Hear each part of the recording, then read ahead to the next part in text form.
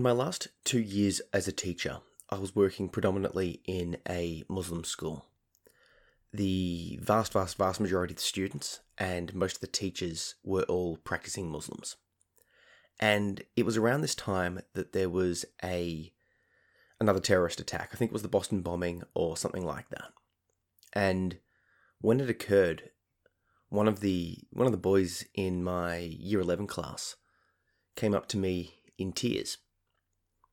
And he said, "Sir, did you see what's happened?" And I said, "Yeah, like, do you want to talk about it?" And he's like, "This is just when the news just broke." And he said, "Sir, I so hope that it wasn't a Muslim who committed the bombing." And we talked back and forwards, and basically I was like, what do you mean? Like, what, beyond the obvious, but like, why is this getting you so upset? What's going on? And he said that every time that there's a terrorist attack, every time there's something in the news that pops up, every time an event like this occurs that is completely out of his control, his life becomes hell. He was saying that, the last time this happened, he would be on public transport and people would be verbally and physically harassing him. And, just basically saying that every time something occurred that was blamed on a Muslim, he would suffer the consequences, despite it happening in another country, despite him not being involved, despite a whole variety of things. So he was terrified that would happen again and again and again because it had happened in the past. And that thought really got me thinking. That really got me sort of aware of racism at a level that I wasn't quite aware of, because I've got tan skin, but I'm a white dude.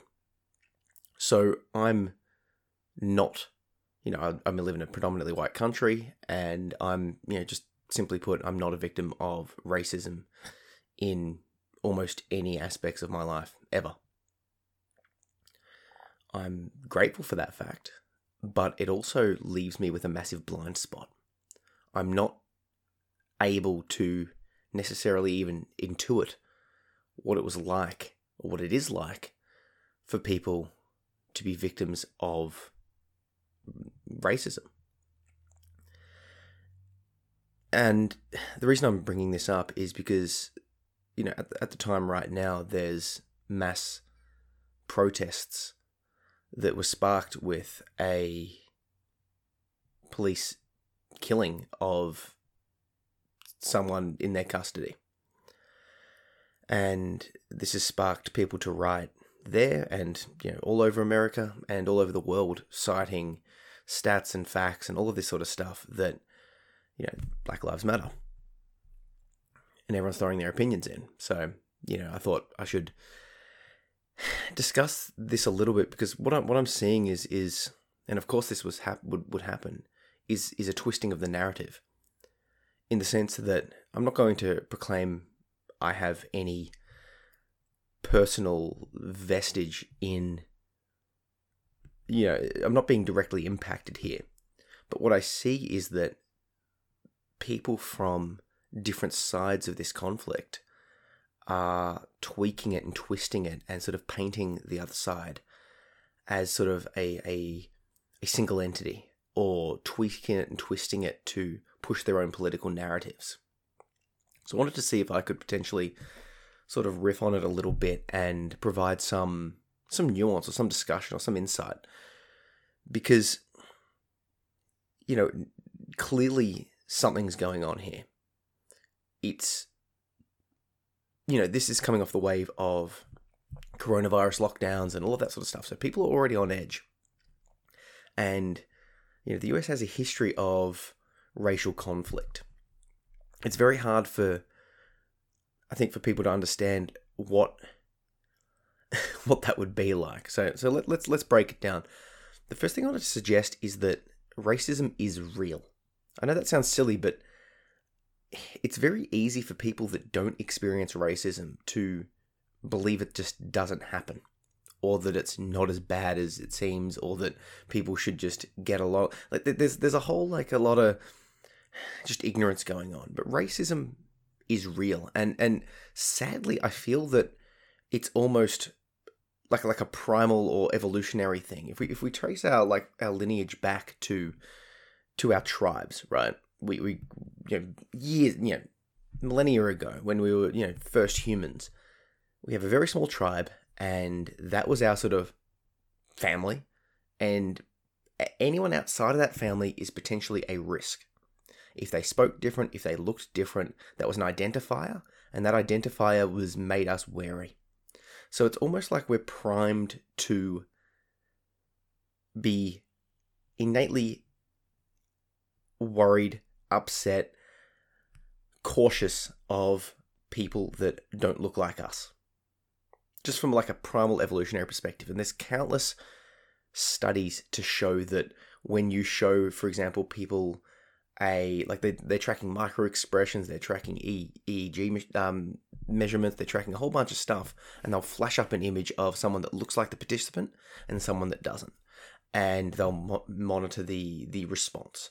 They will track preferential treatment towards certain groups that are like the person or not like the person, and time again they've discovered that people are racist to people that don't look like them. It's a thing that happens.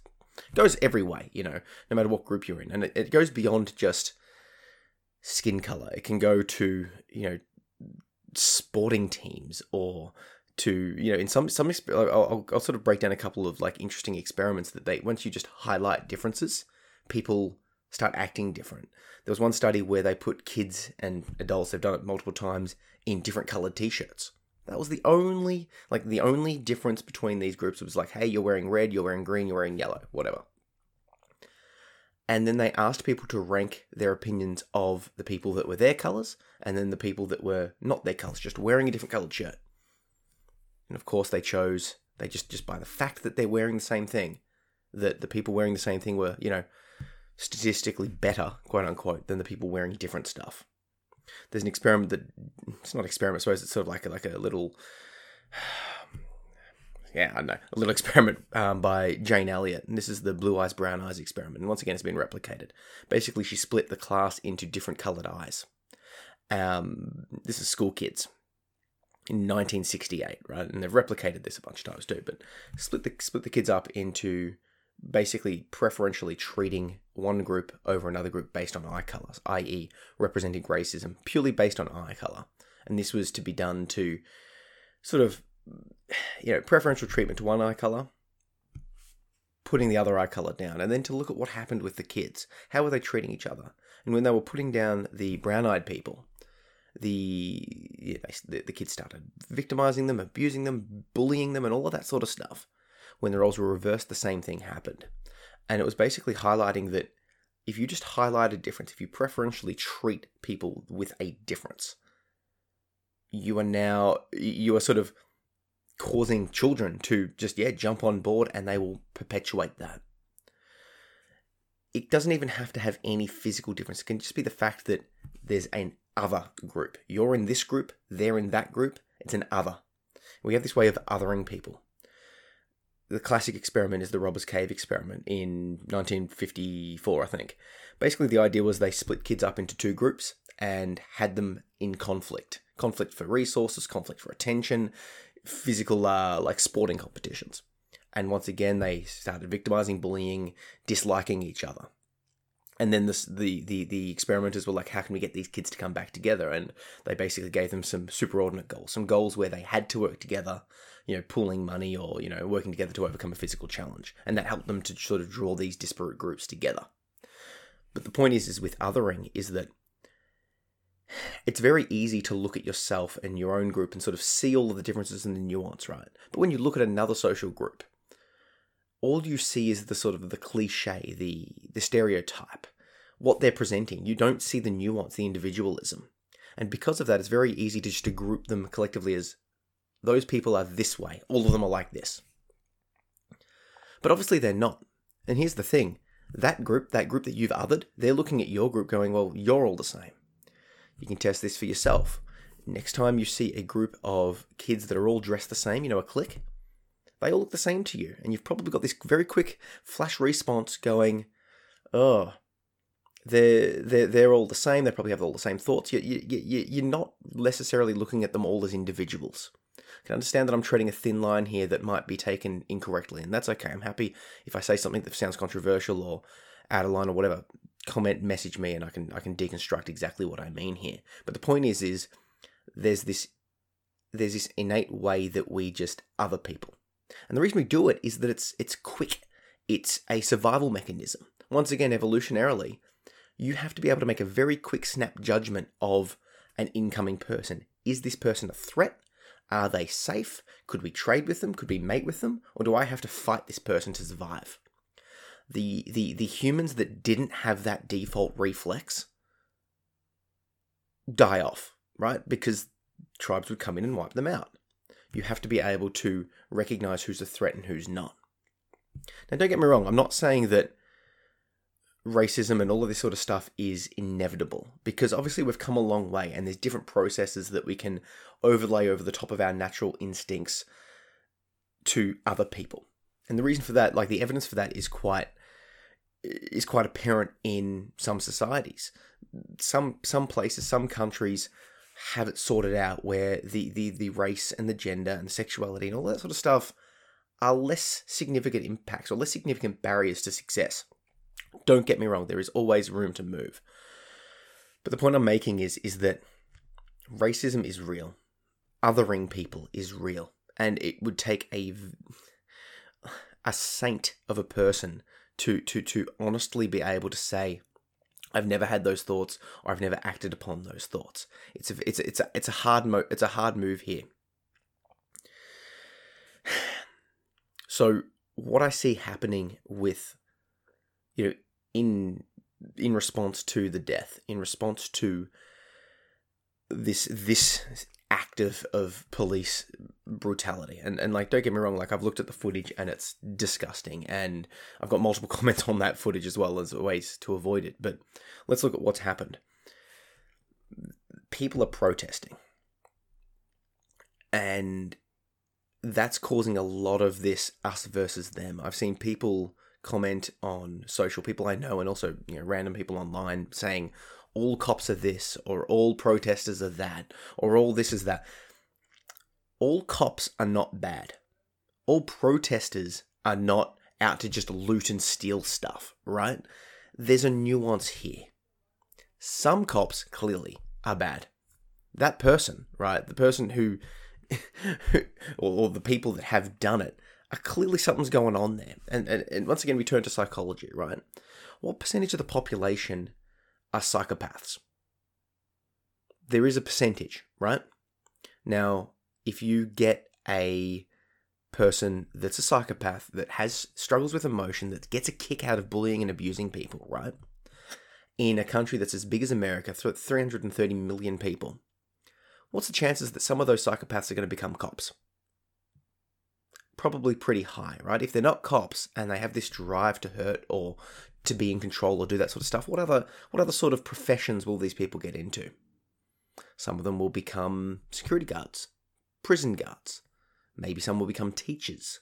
Maybe some, you know what I mean? Like, these people will be interspersed throughout society. Some will just become, that asshole manager that we don't like, right? What I'm getting at here is that there are certainly instances of individual police doing terribly brutal things to blacks, to whites, to people in general.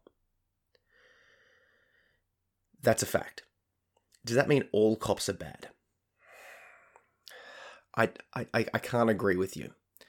Now, I'll get into the systemic racism and that sort of stuff soon, so don't get me wrong on that one. But the point I'm trying to make is not all cops are bad, and if you find yourself believing that,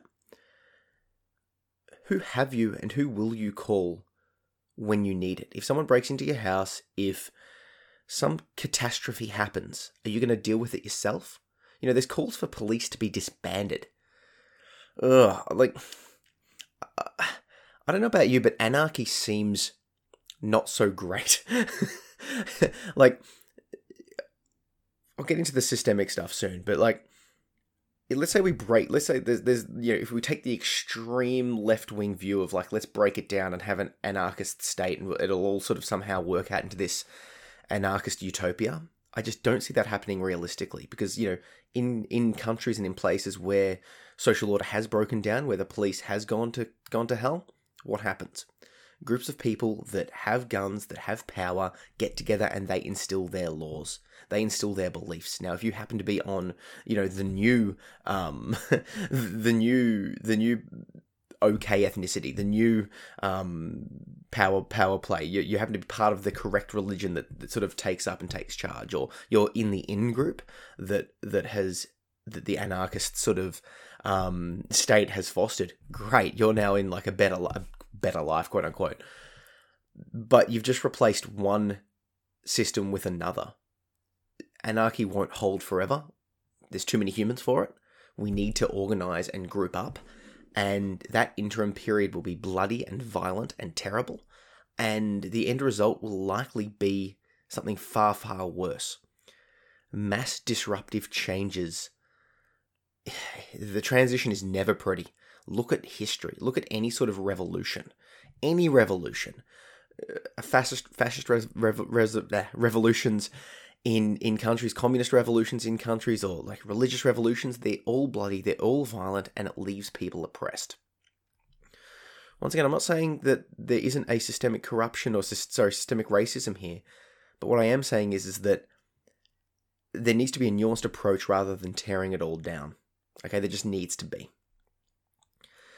Because tearing it all down will lead to worse. For everyone, by the way.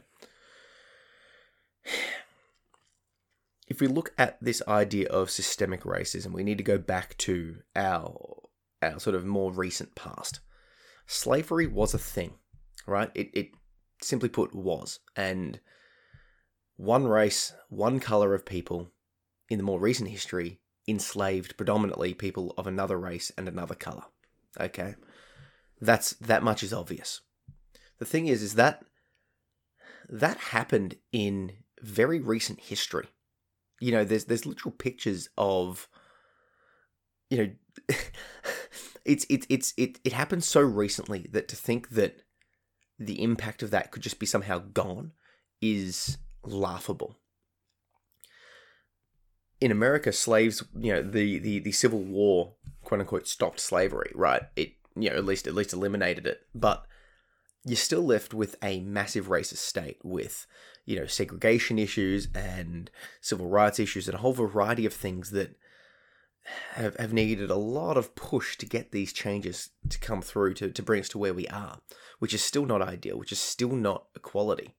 But why is this the case? Why is it that certain groups of people are, by percentage, more incarcerated than another group? Well, let's look at it. First of all, let's look at it from the internal, inner perspective. Let's look at it from the individual perspective.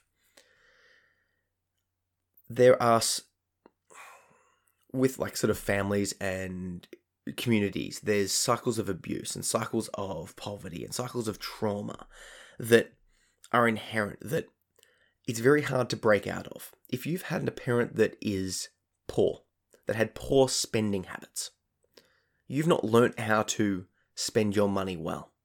If you've got parents that are addicted to something, you've not learnt how to. You've seen that, and you will innately learn how to. That will be your sort of coping strategy. If your parents have split up, you've got a more chance of having a broken household relationship, right? If you were beaten as a child, you're more likely to beat your child. These things travel down generations because that's just what we've learned. If I'm speaking from experience of a traumatic childhood. My default is, my learning, what my parents showed me is, that's sort of like my first response to situations is what I learned. And I have to constantly fight that to overcome it. Now, that that whole situation, if we trace it back to literal slavery, right? And then years and years and years of segregation, of abuse, of corruption, of, glass ceilings, of this whole thing, of higher levels of incarceration, all of that sort of stuff, that's going to perpetuate down generations. So if there's this sort of belief on the side that's sort of like condemning these protests, being like, well, why don't you just get a job? Why don't you just work? Or why don't you do what I've done? The thing is that you're doing that because you've got it from a position of privilege, of past learning, of generations of examples of it working.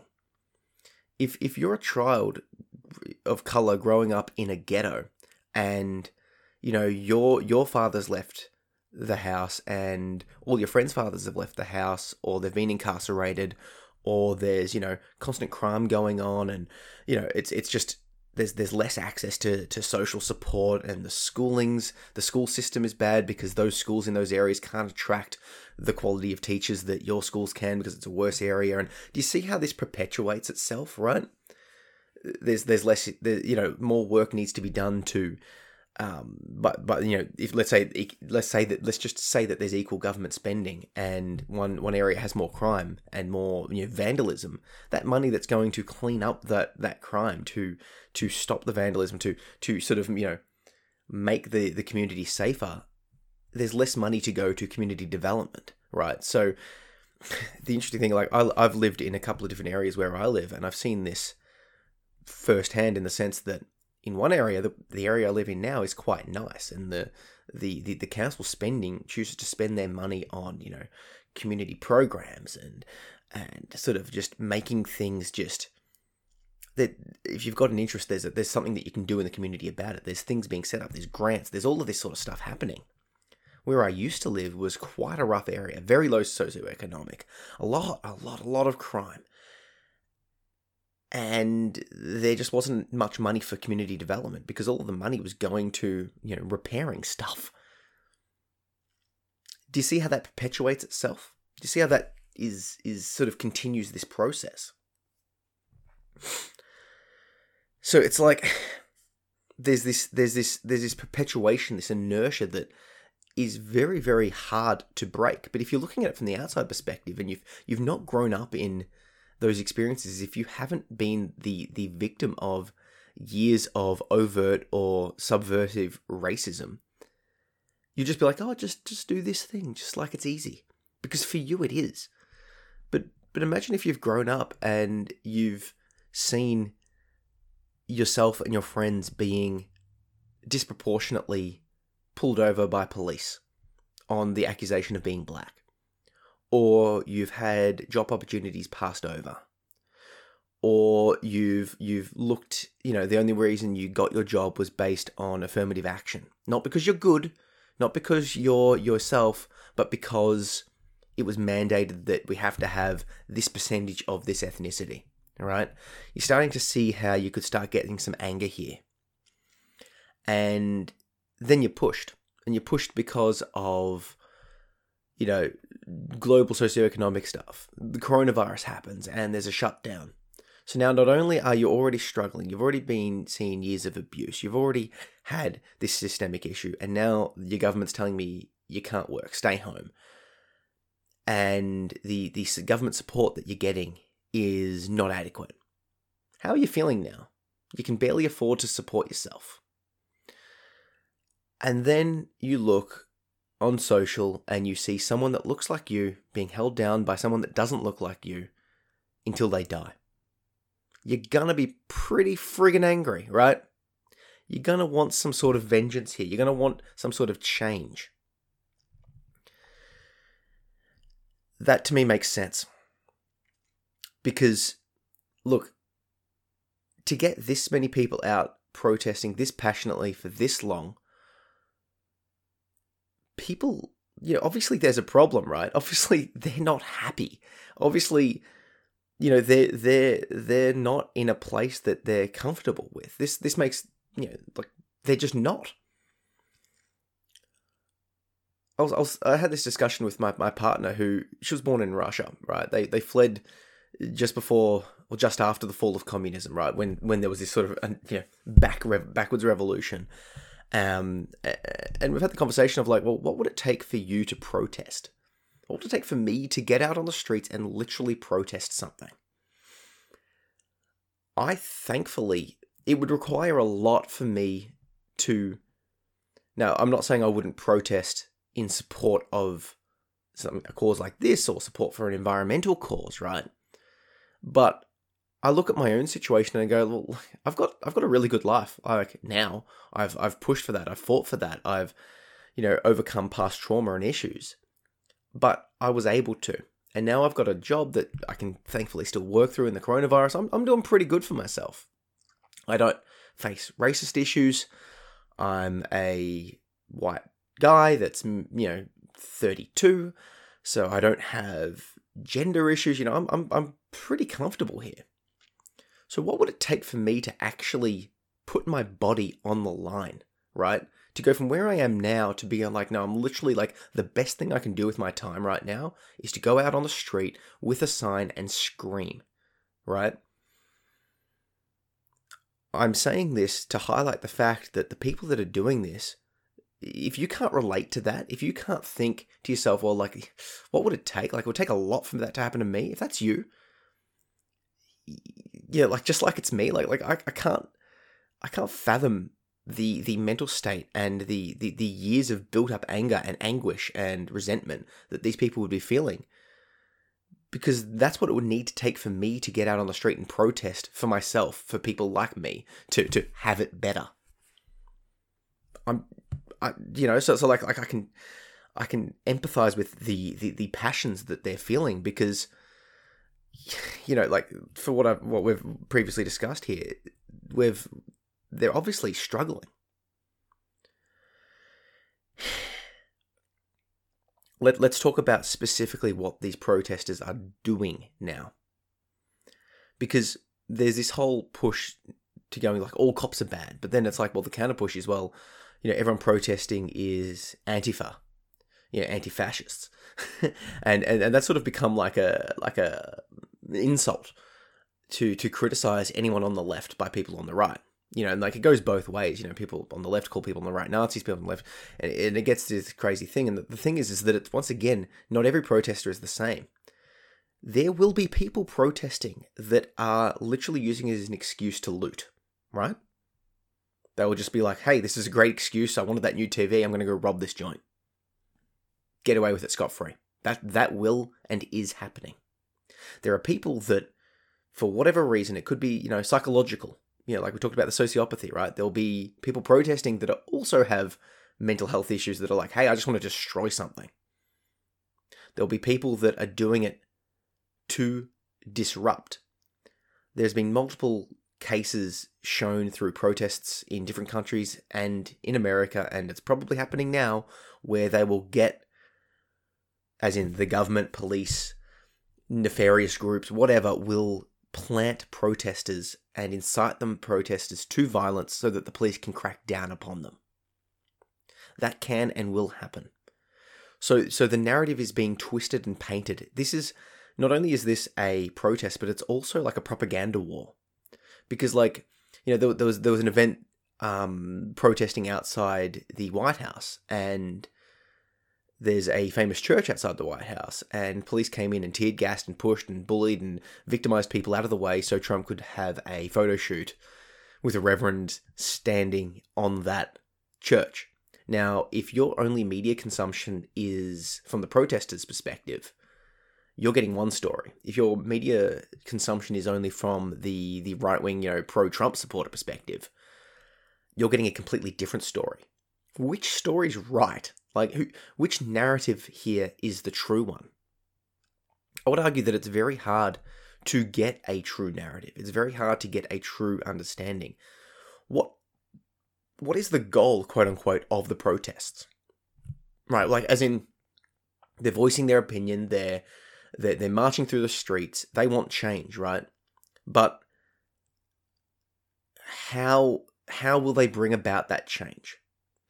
What is the purpose or the goal or the end state, the win condition of the protesters? I'm sure that if you interviewed them, there will be a general consensus of like, we want change. We want something to happen. We don't want, an over-incarceration of black people in jails. We don't want, people to be literally killed just getting arrested on suspicion of, unproven suspicions, right? We don't want to be, suspected of a crime based on skin color. There's all of these sort of idealistic goals that make a lot of sense, but how will the protesting cause that to change? I'm not here to come up with the answers to that. Like, I don't know a solution here. I'm just sort of from a detached perspective. I'm in Australia and I'm looking at this going, this doesn't look good. I'm not sure how you could get a consensus. If I go back to if we think back to the Occupy Wall Street movement, what was the goal? Like, it was amazing. A lot of people protested and, like down with the 1%, all that junk. It didn't really, despite all of the anger and aggression and, similar sentiments here, nothing really changed because there wasn't really a cohesive leadership. And this is part of the problem with protests nowadays, is that they flash off and they're this flash rage driven by social media, because it can be, and it can spread around the world, but it's hard to sustain a movement like this because who's leading it? What's the goals? What's the outcome? Where are we going with this? I saw this stat saying, I think it was like Blackout Tuesday, and there was something like 100 million, people posting on social a black square. And there was something like 22 million people signing a petition that could actually make some change. And it's like, hey, like, you actually have to do something more than just, I support you guys, right? If you want to change. There can be social pressures, and there can, energy can be pushed towards it. But like, from my perspective, how can we initiate legitimate change? I would suggest a couple of things. I'm not a believer in, like I said, tearing down the system, because tearing down the system and rebuilding it will be far, far worse. And just any study of history will show you that. I think that you can make reforms and change, but it has to be a concerted effort over a long, long, long time, because otherwise people will get pandered to and catered to, but it won't cause the kind of changes that need to happen if you're on the protesting side here. Vote with your money. Vote with your votes. Vote with your support of business, of people in the real world, right? If you know that certain companies have policies that are very inclusive, that would be the kind of policies that you would want every company to have, buy from them and boycott the companies that don't, and spread that information widely. If you know that there's certain politicians and people in power now, or people vying for power, that have the policies and want to make the changes that you want to see, support them. If you know that there's petitions and things that will be viewed upon that can make a difference wherever you are, this could be on a local, state, or governmental level, and depends on the country you're in, obviously, will depend on the mechanism, do those changes. Will walking the streets screaming help? It might. Because it does show that there is a massive, massive undercurrent and sort of push of people that are not happy. But let's gear that energy towards actually making changes that will stick and that will count. So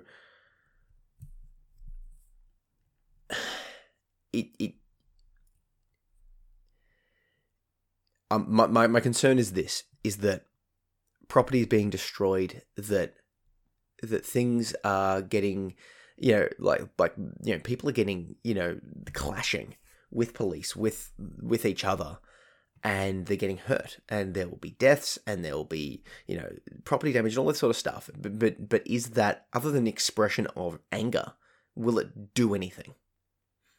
Because if it won't do anything, we're just screaming, we're just getting angry. It'd be good if it did something. I want to highlight just re-highlight again that, if you're a police person or like National Guard or some sort of worker here, every time you look at a protester, they're a person with thoughts, with emotions, with feelings, just like you. And on the other side of things, if you're a protester, the police, the National Guard, whoever's out there, are also just people. They've got families, right? We're all just people here. Both sides might represent something to the other that your side thinks of as toxic. If you're looking at the other group and thinking that they're toxic, that they're bad, that they're whatever, it gets very easy to start victimizing, to abusing your power, to doing things that you're like, oh, this isn't that great. There's this push of this counter push to, Black Lives Matter. It's like, yeah, but all lives matter. And yeah, all lives do matter, right?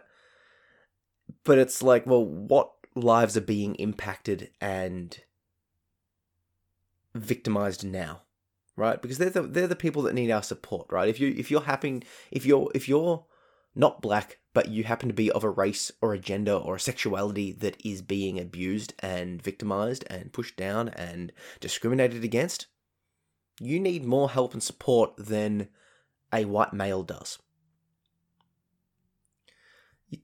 That's just a fact.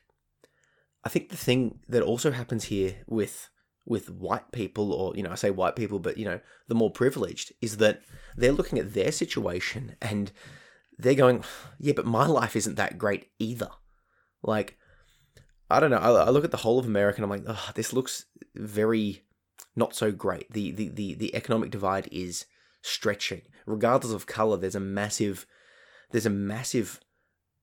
collection of people that live on a pay-to-pay basis, that have less than $400 in savings. And if you look at America, the healthcare system is just a mess. Like over here, I could break my arm and get surgery on it for free, right? As in like governmentally paid. And that happens in a lot of countries. In America, that will cost me $15,000 that I simply don't have. And it's hard to get insurance, and, the education system's a bit of a mess over there. Like there's a lot of problems here. And there's a lot of poor people of all races and of all genders and all of this sort of stuff. And that to me suggests that everyone's struggling. So I think that what's happening potentially is that, the poor white people are being told by the media, by the left wing, you're privileged, you've got this, you've got all of this access. And they're looking at their life and they're living, pay to pay, going, I don't really feel that privileged. And, perhaps comparatively, studies show that they are in a better place, but their place is also pretty shitty. A lot of the time, they're living pay to pay. They're struggling to survive, right? They're losing jobs. They're minimum. They're on minimum wage, and the minimum wage can't even give them healthcare. They're sort of choosing not to go to a doctor because they can't afford it, right? How can you expect someone in that situation to have much sympathy for the other when they're struggling and the people around them that look like them are equally struggling? There's an issue here to suggest that potentially the real problem isn't white versus black, it's a wealth inequality, a wealth distribution, in the sense that the richest, 0.1% have so much goddamn money that it's laughable compared to the poorest. Maybe there should be if you're looking for how we can reform this, let's look at reforming the tax situation. Let's look at reforming, that whole upper crust corruption, so that some of that money actually will trickle down. Trickle down economics is bullshit. It doesn't work. The rich just hoard it, right? If people are struggling to survive, they're going to be very unempathetic to other people that aren't their kind struggling. Will say back, well, yeah, they're struggling, but I'm also not privileged. At least I don't feel like that. But let's step back from this whole situation and look at it on a country perspective, because America and other countries that are sort of like protesting about, like Australia, there's a bit of a protest about how we treat our native population, and that's happening, in England and around the world, right? But if we compare the relative wealth of those sort of countries to the quote unquote third world countries, everyone in our countries have got it far, far better, right? Not everyone, but like, if you look at it from a country perspective, there's, running water and roads and electricity and sewerage and, the basic necessities that we take for granted, people in other countries don't have. Now, yes, there is systemic racism in some places in the United States against blacks, but they're not being herded and put into camps. They're not being killed based on their religion. If you're one version of Muslim in a country compared to another, there's a legitimate chance that you'll be killed, right? There's, if you're a Christian in some countries, or if you're a Hindu in another country, if you're Muslim in another country, and you're the minority, Sheikh, whatever religion you are, there's a real risk that you're going to be victimized and abused. Now, that might be happening in America, but the degree that it's happening is less. Does that make it like, does that sort of discount all of the problems that we see happening? Of course not, because idealistically, it would be ideal if we could have a society where everyone's treated equally, regardless. A true meritocracy. But even a true meritocracy gets flawed, because then people that are, there has to be a social catch-all, because some people simply can't do as much or work as hard or have the innate cognitive or physical capacities, or, there's a whole variety of different factors that come into this. I suppose what I'm trying to drive at is that there will always be conflict where idealism meets reality. And it's always going to be a process towards the ideal. There's people are saying it's like, oh, look, America hasn't changed from the 1960s to now, because there was race riots then and there's race riots now. Once again, look back at history, look at first-hand accounts of what it was actually like back then, and compare it to now, and you'll see that there's a stark difference. There's been improvements. Just like there was improvements from 1960 to when slavery existed, right? We are making progress. It's just that where we are now is not an ideal place, and that's what we're pushing at. So the other thing I would like to suggest, or I'd like to see, would be a consideration that potentially we want change. We want it to be a gradual push as opposed to a tear down and switch up approach, because if we could make these changes and make that progress and start working towards it, we're heading in the right direction. But in the same way that it's very hard for an individual to escape their past, their heritage, the cycles of whatever you've dealt with from your parents, it's very hard for a society to do that. It's ingrained in us, and it's been ingrained, and but it can be changed and it can be tweaked, and change does happen, but it doesn't happen overnight, because people take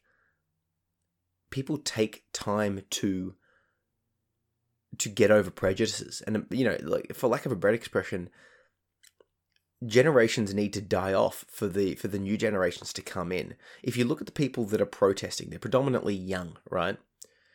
Let's say they're 20 to 30. When those people are the ruling class, as in they're older, right? And the people that are that sort of 60, 70, 80 have passed on, there's going to be a cultural shift, right? A way that we view the world that will be different. and you keep going back over the generations. If you lived through World War II, you're going to have a very different view of the world compared to if you were born in 2005, right? The way you view the world will be completely different because you grew up in a different world. So to expect people that grew up in one world to twist and change is idealistic. It just doesn't seem realistic. I would want it to happen. I would suggest, and if I come across someone that's discriminatory in some capacity, and I can be like, hey, this doesn't seem right because, and we can have this discussion. Maybe I can help that person, but ultimately it's quite hard to change people. And I know I'm sounding a bit like, Debbie Downer here, but it's not an easier process to instill and to get people to change.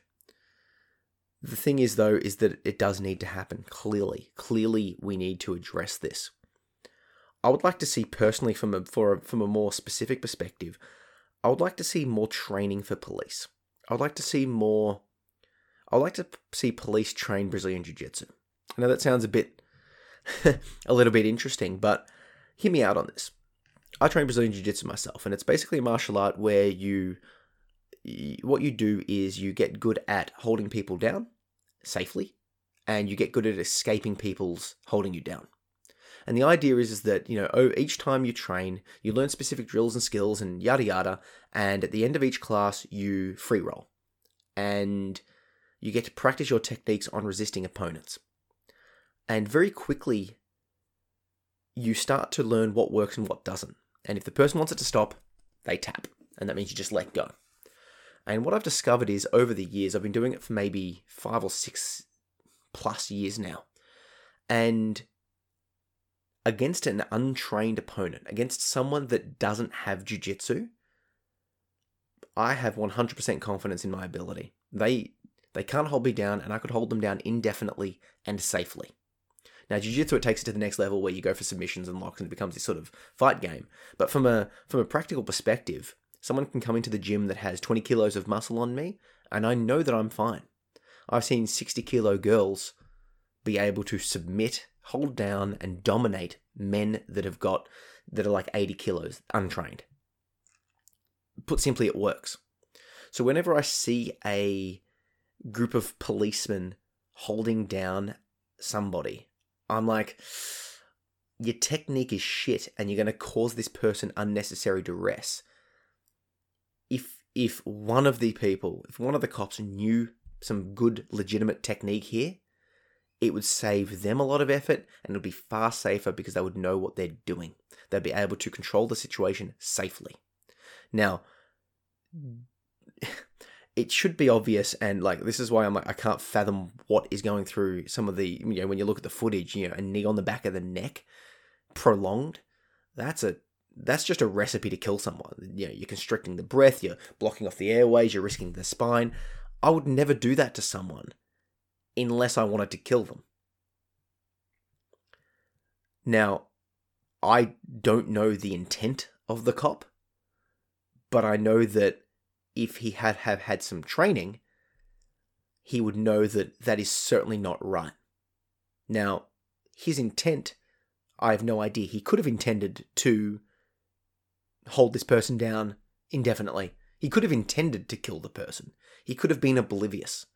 He could have got some joy from it. He might not have got joy from doing it. I don't know. I have no idea. Looking at it from a purely martial artist perspective, a purely technical perspective, the technique's shit and it was dangerous, clearly. Same thing if you're sitting on someone's chest. There's been asphyxiation via pressure. If you sit on someone's chest and just sit there and hold the person down, 2, 3, 4 people on top, there's a real risk of killing that person because they can't breathe. Whereas if you have some technique and you've been trained, you can actually hold people down in a safe fashion. If you've got 2 or 3 people that are trained, you can work together in a team and very, very easily control the situation. I would like to see some training down that path because the reality is if you step back and look at what a cop deals with on a day-to-day basis, their job is literally to come to an emergency situation, right? situations are different, right? But a cop will turn up to a situation where something has gone wrong. That's why they're there most of the time. So they have to deal with people when those people are in a state of duress, when they're freaking out. And just by talking to a cop, people freak out. They get upset. They get nervous. But to a cop, that's their day-to-day. So there's this different mentality that's happening. And in America, a lot of people have a gun. So a cop's going to this unknown situation concerned that they might get shot, right, by this nervous person, and the cops are untrained. And do you see how this is a recipe for disaster here? I can't help but feel with more training, more funding in the right ways, there would be a way to ensure that the police actions are far safer. And once again, with more funding, perhaps they could pay cops better money and therefore attract a broader population of people to be cops because there's a better pay incentive, and therefore sift out, have better screening procedures to sift out people that are more likely to kneel on someone's neck for 8 minutes, right? Maybe there needs to be more training on, because there's a bunch of videos of people being racially profiled. How can you look at someone and go, okay, why is this person a legitimate threat that, based upon suspicion? What suspicion do I have to search this person's person or car or house or whatever?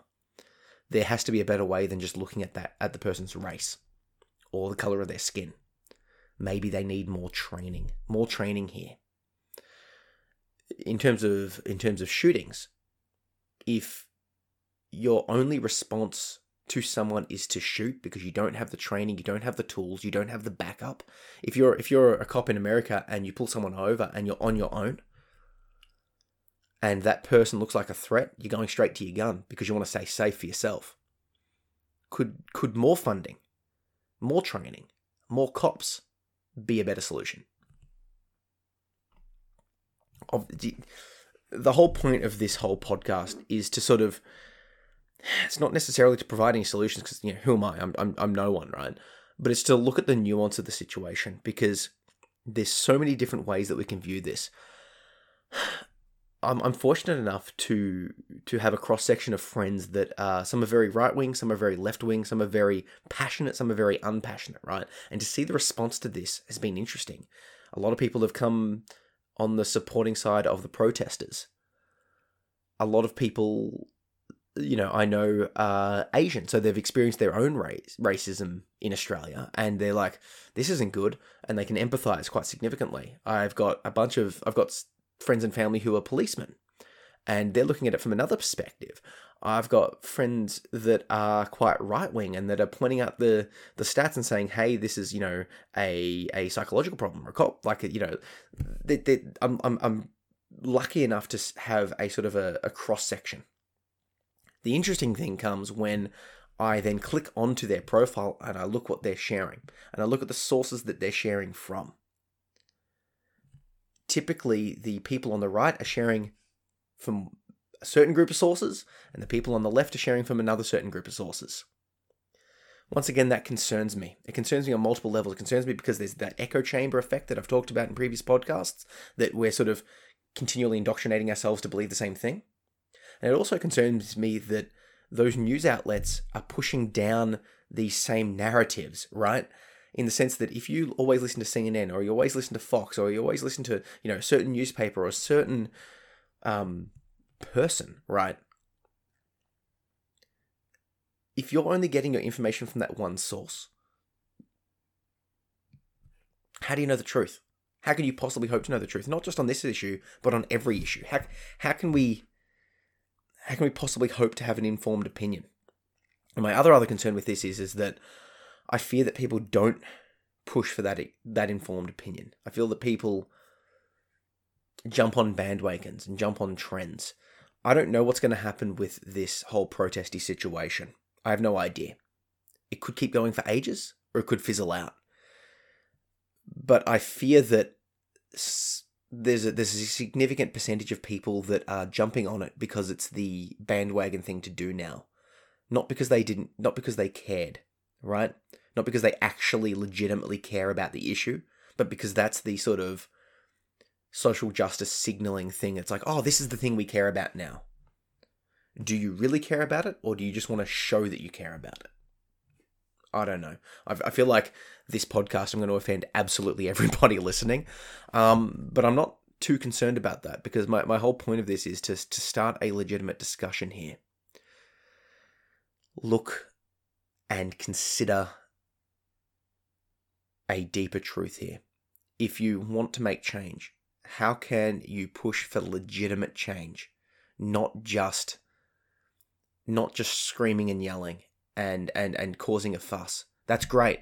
It might be necessary, because it's like, well, hey, let's burn it all down, and they'll listen to, we're sort of, this is on that money thing. It's like, well, if we burn down apartment stores and destroy people's property, maybe they'll listen then. But the problem is the big businesses won't. They've got insurance. It's covered. They don't care. It's the small businesses that are getting looted and destroyed that are going to be crippled from this, right? If people are looting and they're destroying small businesses, or they're robbing from small businesses, are you attacking the right people? If once again, if you're a protester and you go and insult and attack and hurt a police person, are you helping, or are you hindering? Is attacking someone of the other group the best thing? Because let's say you're a black person and your group of black people beat up a police person. What's that going to cause? Probably a lot of retribution, and vice versa. If a bunch of police people overstep their marks now, and there's a bunch of pictures of kids being tear gassed and a whole variety of not good things happening. If they overstep their bounds and go too far, that's going to cause retribution. Is that what you want to have happen? Do you want to make your job harder? Let's step back and look at what we actually want to have happen. And if that whole goal is to get to a place of equality, how can we actually make that change? What can we actually do to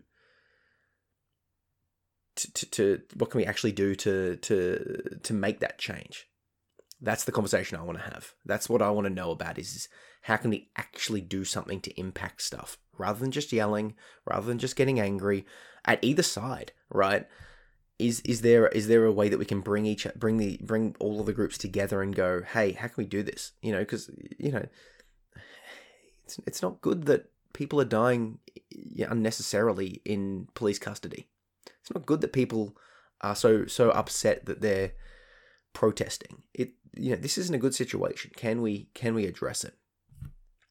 I don't know. I don't have any answers, and like I said, I'm sure I've offended a lot of you, and if I have, and there's something specific that you would like me to dive into, please connect with me on social media, potentially at Zach P. Phillips, wherever you're on social. That's my tag. Or on my website, zachary-phillips.com. And if you like this podcast, give us a review. Maybe this isn't the best episode to ask for that review, but it just is a good way to spread the word and to hopefully get a bit of more of a nuanced discussion. Most of the time I talk about mental health and self-improvement and that sort of stuff, but I occasionally talk about politics and all that sort of stuff, because what's going on is a measure of that. If people are protesting, there's a level of something that's not right that needs to be fixed. So it's all sort of connected and all sort of related. So chuck that review up. Let me know what you think. Connect with me. I can go deeper onto this. I can respond if I get a bunch of questions. I'm happy to do a follow-up on this and be like, hey, this person said this. This is what I really mean, or this is what I'm really thinking about. Or if I've said something you think is factually incorrect, let me know. Anyway, stay safe, guys. Cheers.